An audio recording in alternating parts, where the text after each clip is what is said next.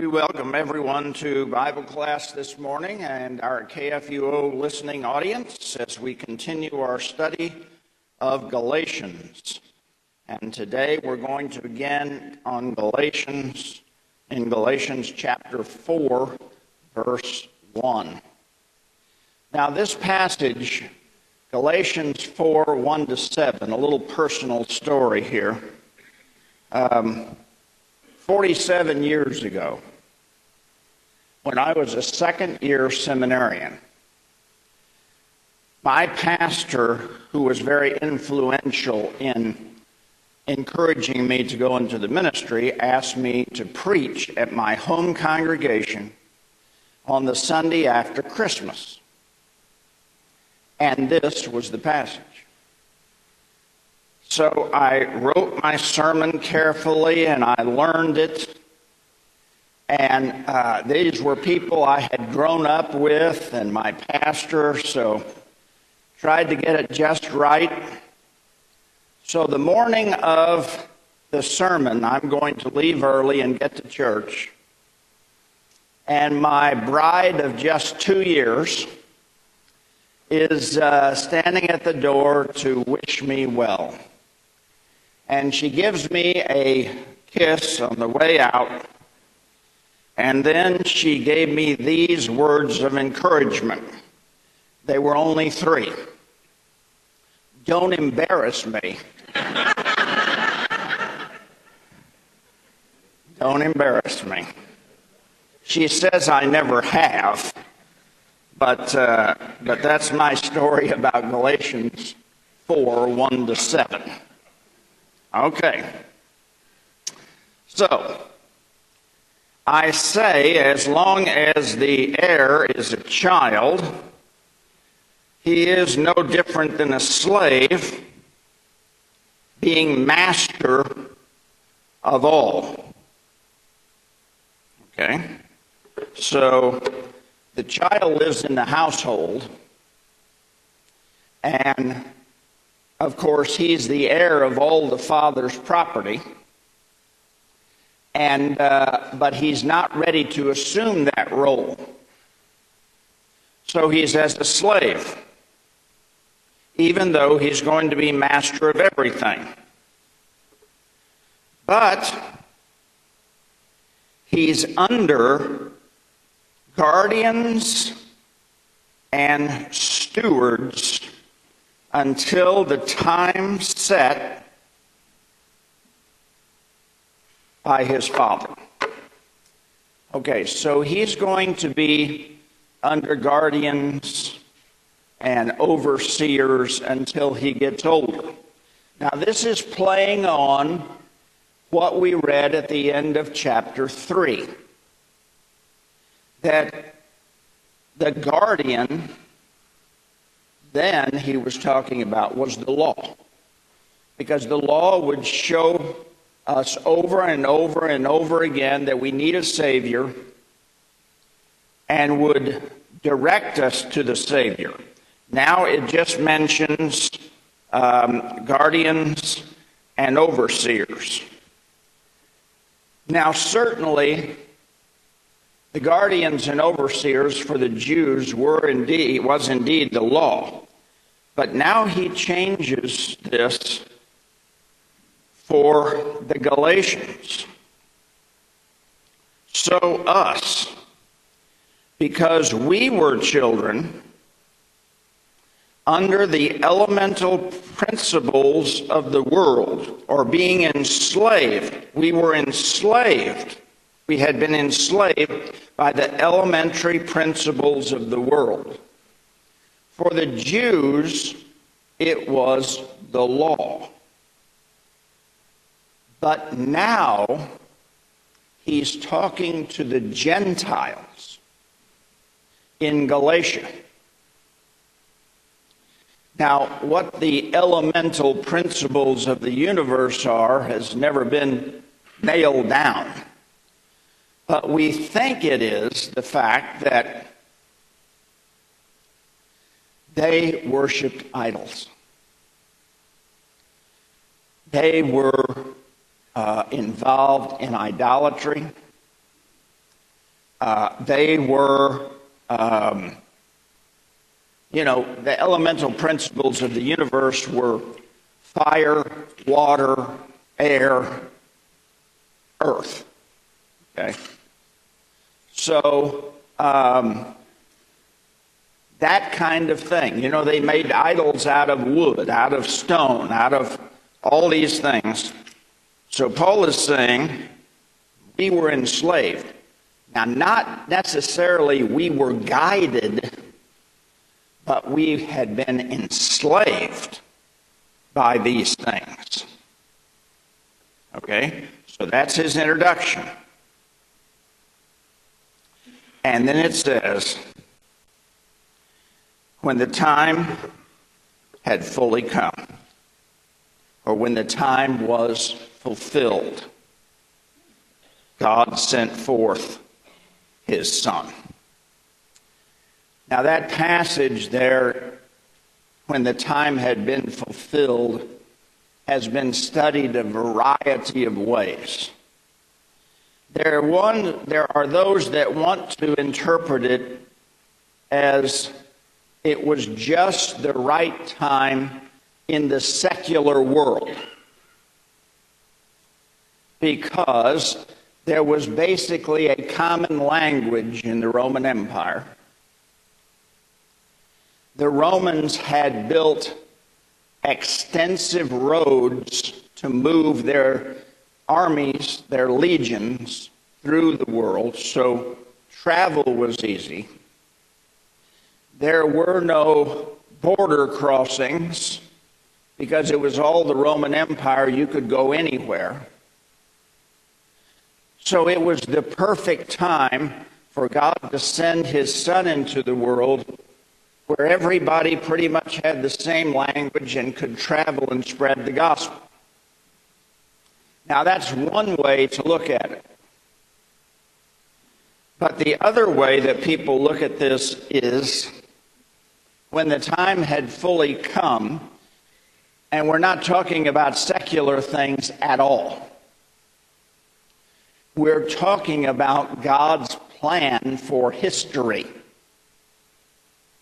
And we're talking about God bringing his plan of salvation to fruition. So it actually be translated as when God got good and ready, he sent his Son. Okay? When God got good and ready, because it was part of his plan of salvation. Part of his plan of salvation. God sent forth his Son, born of a woman, born under the law. All right. This passage immediately speaks of the incarnation. The Son of God was born of a woman. That is, he became man. Okay? He was born of a woman. He was not only the Son of God, he was a human being.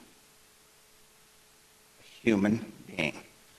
So this is why it's reading for the Sunday after Christmas, because it speaks of the incarnation. Okay?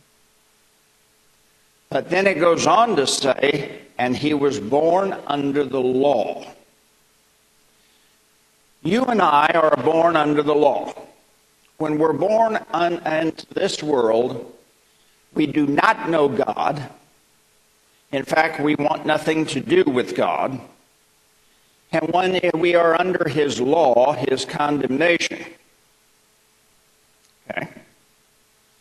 And our life, unless we come to faith in Jesus Christ, will always be judged by the law on the basis of the law. He was born under the law. He was too. And he had to be. Because to be fully and completely our substitute, He had to be like us. We were under the law, so he was under the law.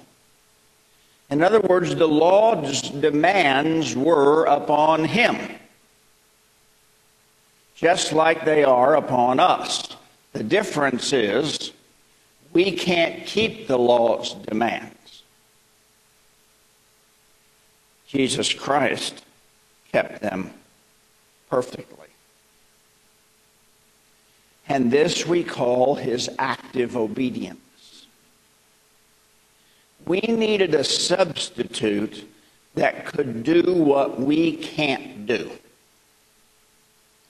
We couldn't keep the law, so he kept it in our behalf. That's his active obedience. His passive obedience is that he suffered death on a cross. But we had God's demands. His just demands had to be met. Somebody had to keep the law. And Jesus did so. So that's why it says he was born under the law, because that is what he was going to do. Part of what he was going to do for us, keep the law. Yes. Correct. It does. God sent forth his Son. It doesn't say God created his Son. God sent forth his Son. The Son was already there.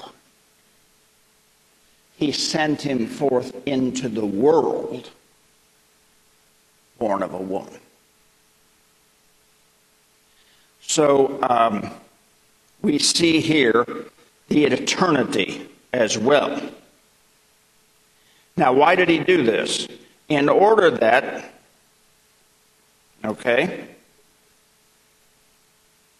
he would redeem, in order that he might redeem those under the law.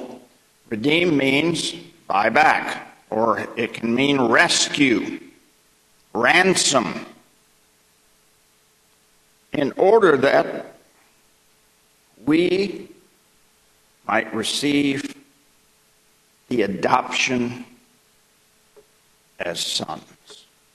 Okay, so two things. There's two aspects of the gospel here. First of all, that he would redeem us, ransom us, because we would no longer have to keep the law to save ourselves. He was going to do that in our behalf. He was going to purchase us. And of course, the purchase price was his own blood, in order that we might receive adoption as sons. Okay, there is only one Son of God, Jesus Christ. But we are the adopted children of God. We are adopted at the same point when we're baptized. Okay? When we are baptized, we receive the adoption as sons and daughters of God, so that we have that. It's ours. And because we are sons, God sent the Spirit of his Son into our hearts. Again, the word sent, the Spirit was already here. The Spirit of his Son. Here we're talking about the Holy Spirit. When does that come to us? Through baptism or through the Word. Okay? So it's a further blessing. God sent forth his Son into our hearts, crying, Abba, Father. In other words, we're now in a new relationship with God. Before, Jesus Christ, we could not call him Father.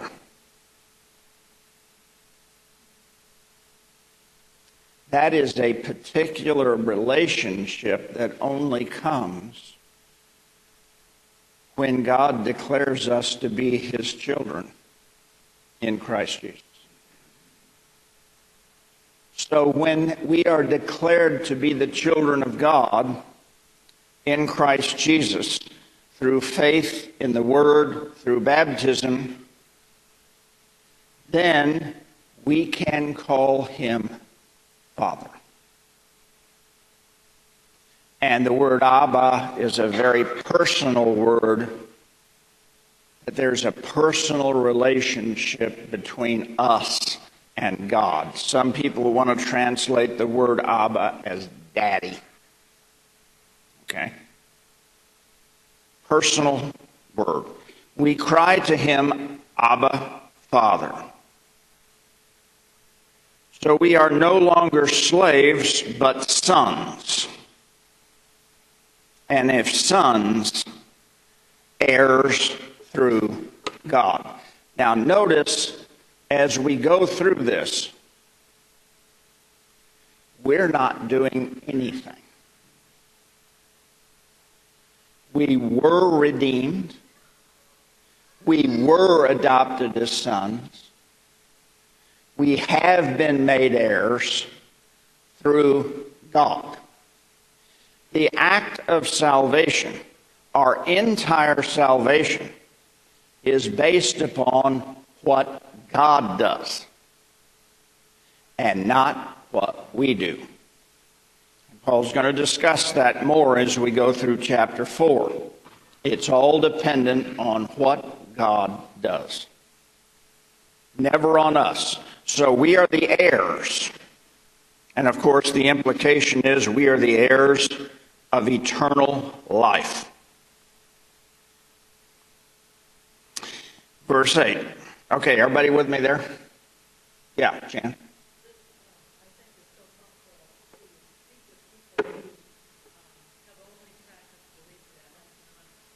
And that is exactly right. Because some churches practice that the most important thing is that you make your decision for Christ and come forward and are baptized. And the baptism is nothing more than a symbol that you've made your decision for Christ. Okay? Whereas baptism is God's act. And therefore it can be trusted, because what happens with believers' baptism is simply this. People doubt their decision. Well, was I really wholeheartedly committed? Do I need to do this again? Where's the focus? On them. Therefore, their salvation cannot be a certainty for them, because it's in doubt, because it depends on them, a sinful human being. When baptism firmly is the act of God, you don't need to do it again. He doesn't make mistakes. Okay? You have been baptized, and if you move away from that baptism, it's your fault. But his baptism that he did is always there for you. Does not depend on your parents. It does not depend on the pastor. It does not depend on how much water is put on. It depends on God. And that's a critical distinction. All right, 8. But then, not knowing God, you were enslaved to nature and to what is not God. Okay? What is not God. Or gods. What is not God. In other words, he's going back to what he said earlier. You were controlled by the elemental principles of the universe. You worshipped things that were not gods because you didn't know God. Now, knowing God, and here's an important distinction, rather being known by God. What matters is not that you know God, because the only way you know God is that he has revealed himself to you. It is more important that he knows you. And how does he know you? He baptized you by name, in the name of the Father, Son, and Holy Spirit. So the important thing, we don't emphasize us. We emphasize God. Okay? God. All right? Then why do you turn again to the weak and destitute principles of the universe? Do you wish again to be enslaved? Now he's drawing the comparison with these false teachers that have come. After God has done all this for you, are you going to so quickly turn and enslave yourselves again to the way of life you used to live? He's equating the life they used to live as the same false teaching that you got to be circumcised and obey the law to save yourself. It's all the same thing, because it's not a means of salvation. It's not a means of salvation. You observe days and months and seasons and years. I fear for you that maybe I have labored in vain. In other words, I'm fearful if you go back to these old things that I have come to you and preached the gospel for nothing. Okay? For nothing. Okay. Verse 12, I'm going to translate, and for those of you who don't know, why don't what I do sound just like your translations? Because I am translating from the Greek. Because there's too much here to ignore. When we get to verse 12, the Greek is an absolute mess. Okay? If you look up this verse in commentaries, they will translate it 3, 4, 5 different ways. I'm not going to try to explain to you why I'm going to translate it this way, because neither would you understand or care. I'm just going to do it, but it's going to sound different than what's in your Bible. Imitate or become like me, that I, as you brothers and sisters, I ask nothing of you. You wronged me. Now, your translations will say, you did not wrong me.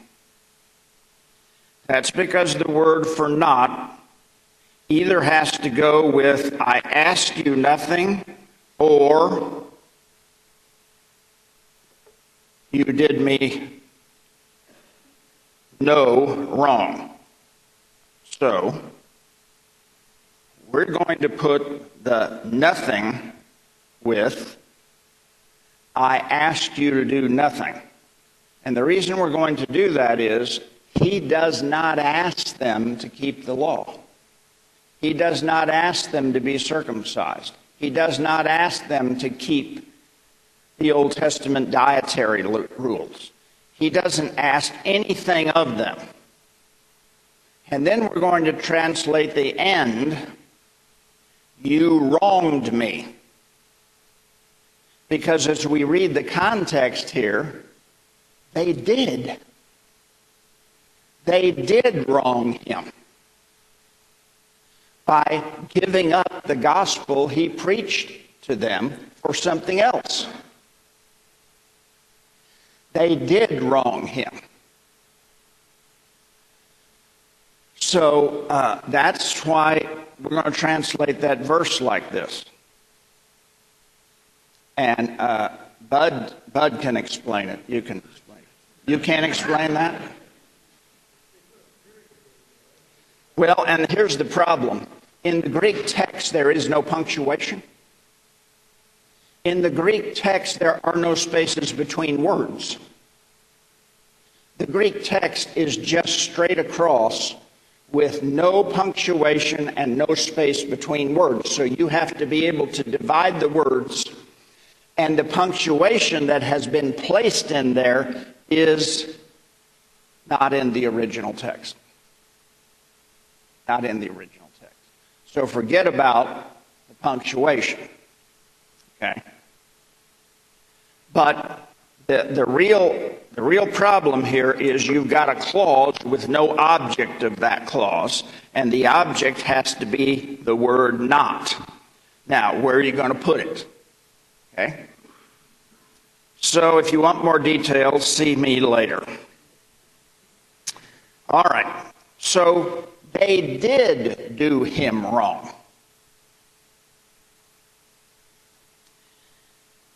You know that through weakness of the flesh, I preached to you the gospel the first time. All right. What is he talking about, the weakness of the flesh? Again, there has been lots of proposals. But probably the best one is that Paul is speaking here about his thorn in the flesh. Some physical malady that he had. There's been all kinds of conjecture through the years of what that is, that he had malaria, that he had bad eyesight. We're going to get to that one in a minute.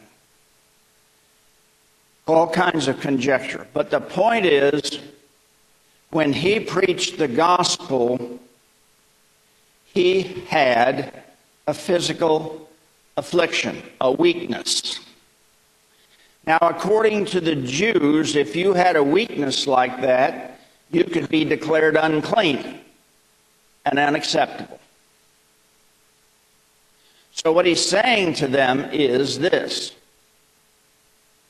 the fact that God used me with my weak infirmity is a reminder of what he did on the cross.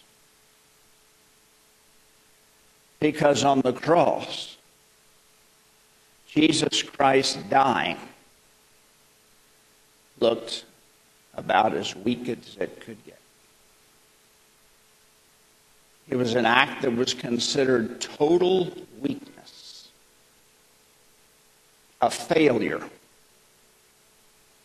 And yet it was the power of God and the wisdom of God. So now, God is using me, even with my physical infirmity, to bring the gospel to you. Okay? Because in verse 14 it says, "For your temptation in my flesh," and the words need to be added, "to reject me, but you did not despise me. You did not spit on me, but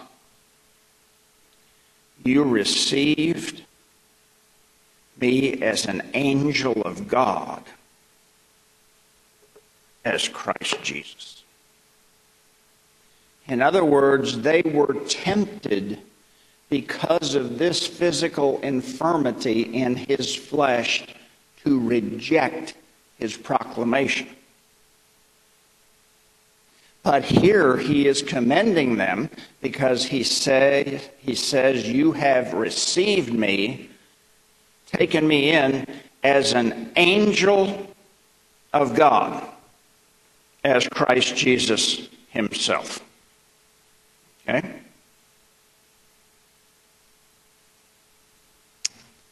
Where is your blessing?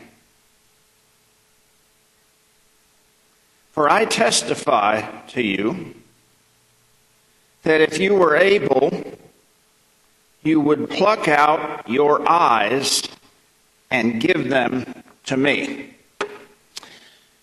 Now, on the basis of this passage and others, is why many believe his physical infirmity was poor eyesight. The other passage that lends to that is sometimes at the close of a book he will write, "See what large letters I write to you with." Now that's one thought. The other thought is this. I'll give you an example. You love me so much you'd give me the shirt off your back. Is that what he's saying? You love me so much you'd give me your own eyes. Is that just a form of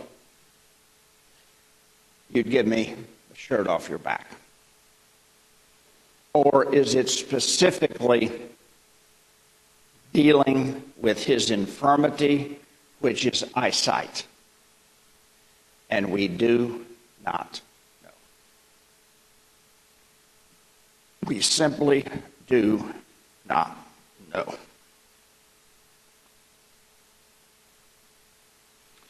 So, have I become your enemy because I speak to you the truth?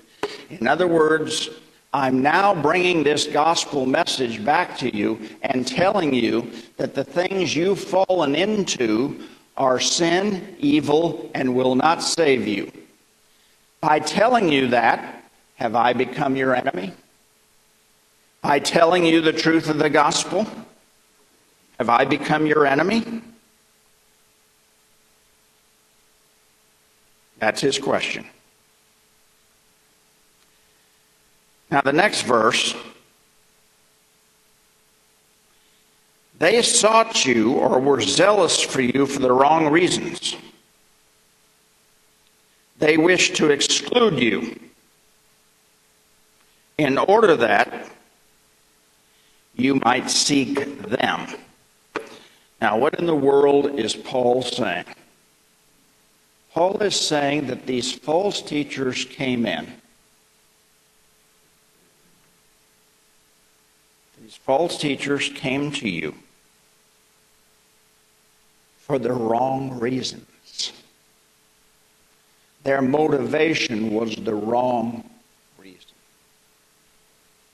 Because they wanted to exclude you from the Christian community by taking you in a Jewish direction, so that when you were excluded, you would seek them instead of Paul. Do I need to go through that again? Their goal was the wrong reason, to deceive you, and to exclude you, to say Paul's message was inferior, so that you might seek them and not Paul. That's what it's saying. That's what it's saying. So it's an accusation against their false teachers. Okay?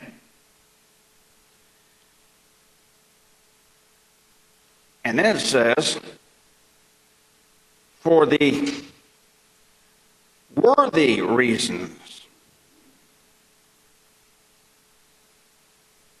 For the worthy, you were sought. Always.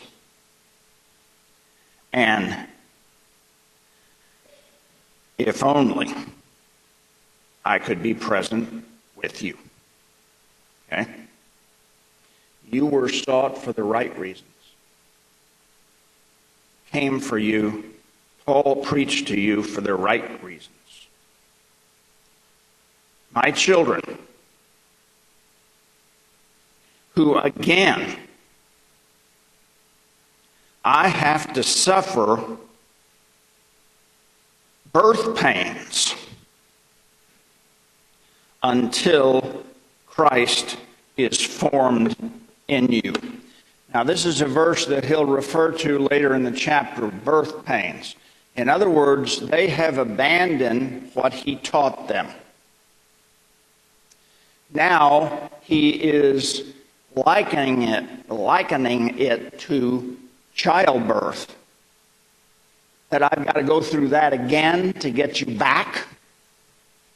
I have to birth you again in the gospel of Jesus Christ to get you back.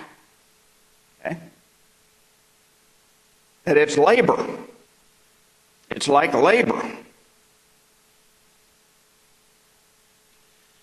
And so he then says, wish to be present with you now, and to change my tone, to change my voice. In other words, to not speak harshly anymore. And then he adds, because I am, I don't know what yours translates, perplexed in you. The actual word means I'm fit to be tied with you people. I'm fit to be tied. I'm at my wit's end with you people. That's what's being implied. That's what's being implied. At my wit's end.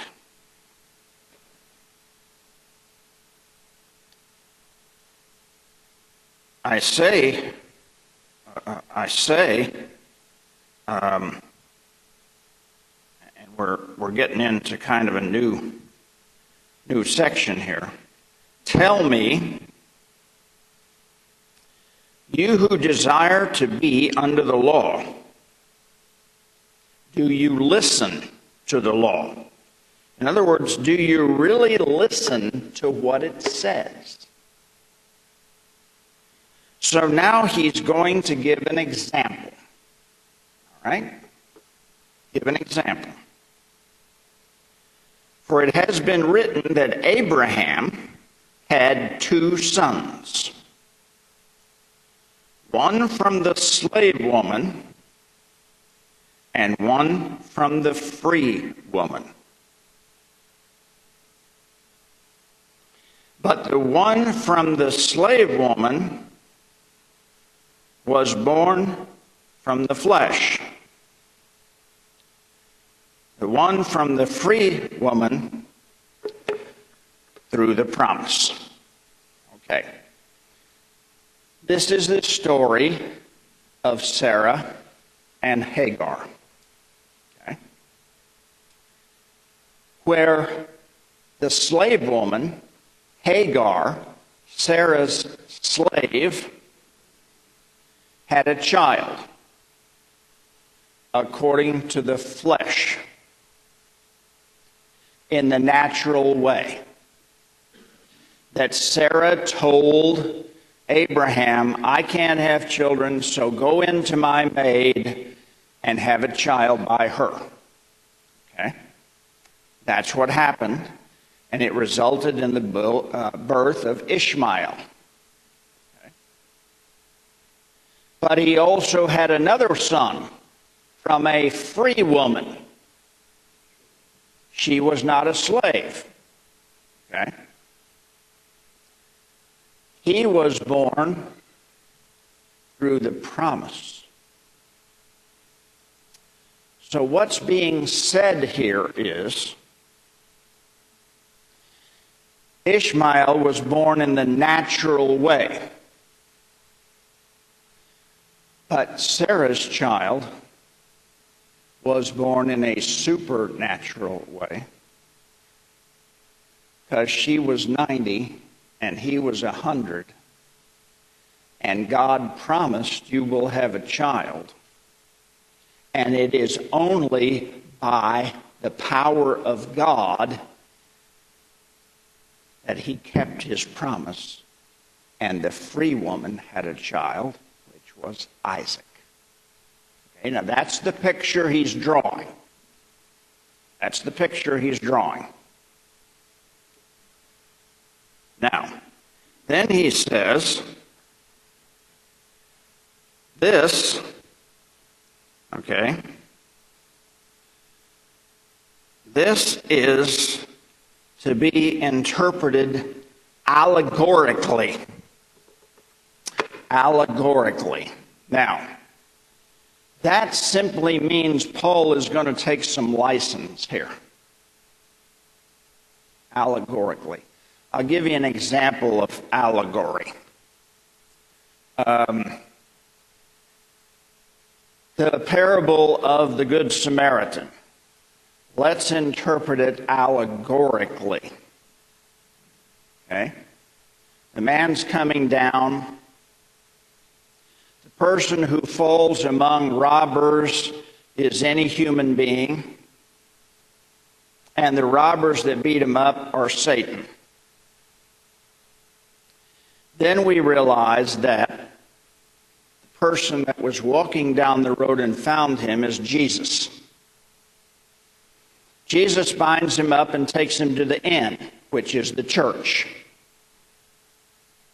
and gives him two coins. Take care of him. That's baptism in the Lord's Supper. And say, I will return to you to get him and to pay the bill. That's Christ's second coming. That's allegory. Okay? That's allegory. Allegory was the way they interpreted Scripture for a long time. You can find a lot of allegorical interpretation in Luther. But right here, at least Paul fesses up. I'm going to allegorize this. Okay? I'm going to do that. Okay. The two women are two covenants. One from the Mount Sinai. The one who was born of the slave woman is from Mount Sinai, which is Hagar. And Hagar is the mountain Sinai, which corresponds to Arabia. Okay? Or what Hagar did corresponds to Mount Sinai, which is the present Jerusalem for they are enslaved with their children. All right, now that's a mouthful. Hagar had a child. he's allegorizing this, saying that's one of the covenants.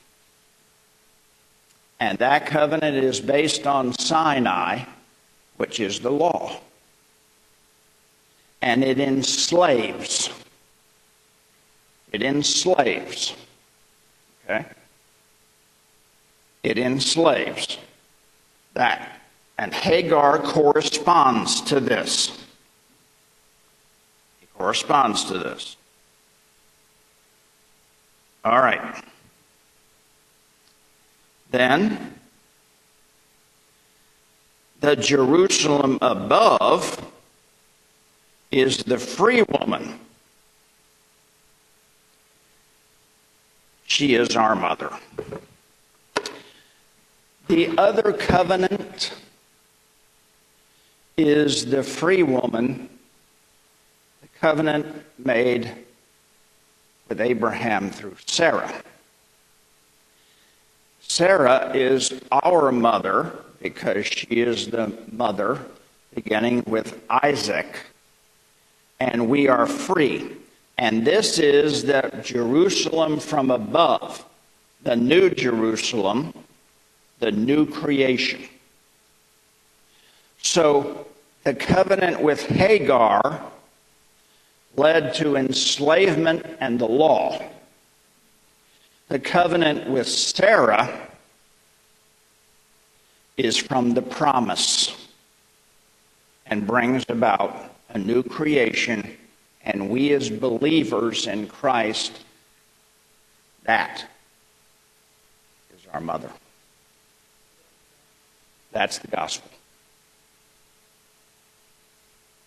All right. A couple of questions. We're out of time. We'll have to pick this up next week. It's a bad place to stop, but that's what we got to do.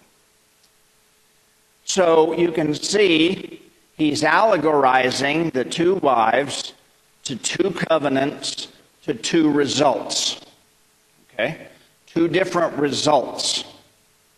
One through human beings, one through God's work through the gospel.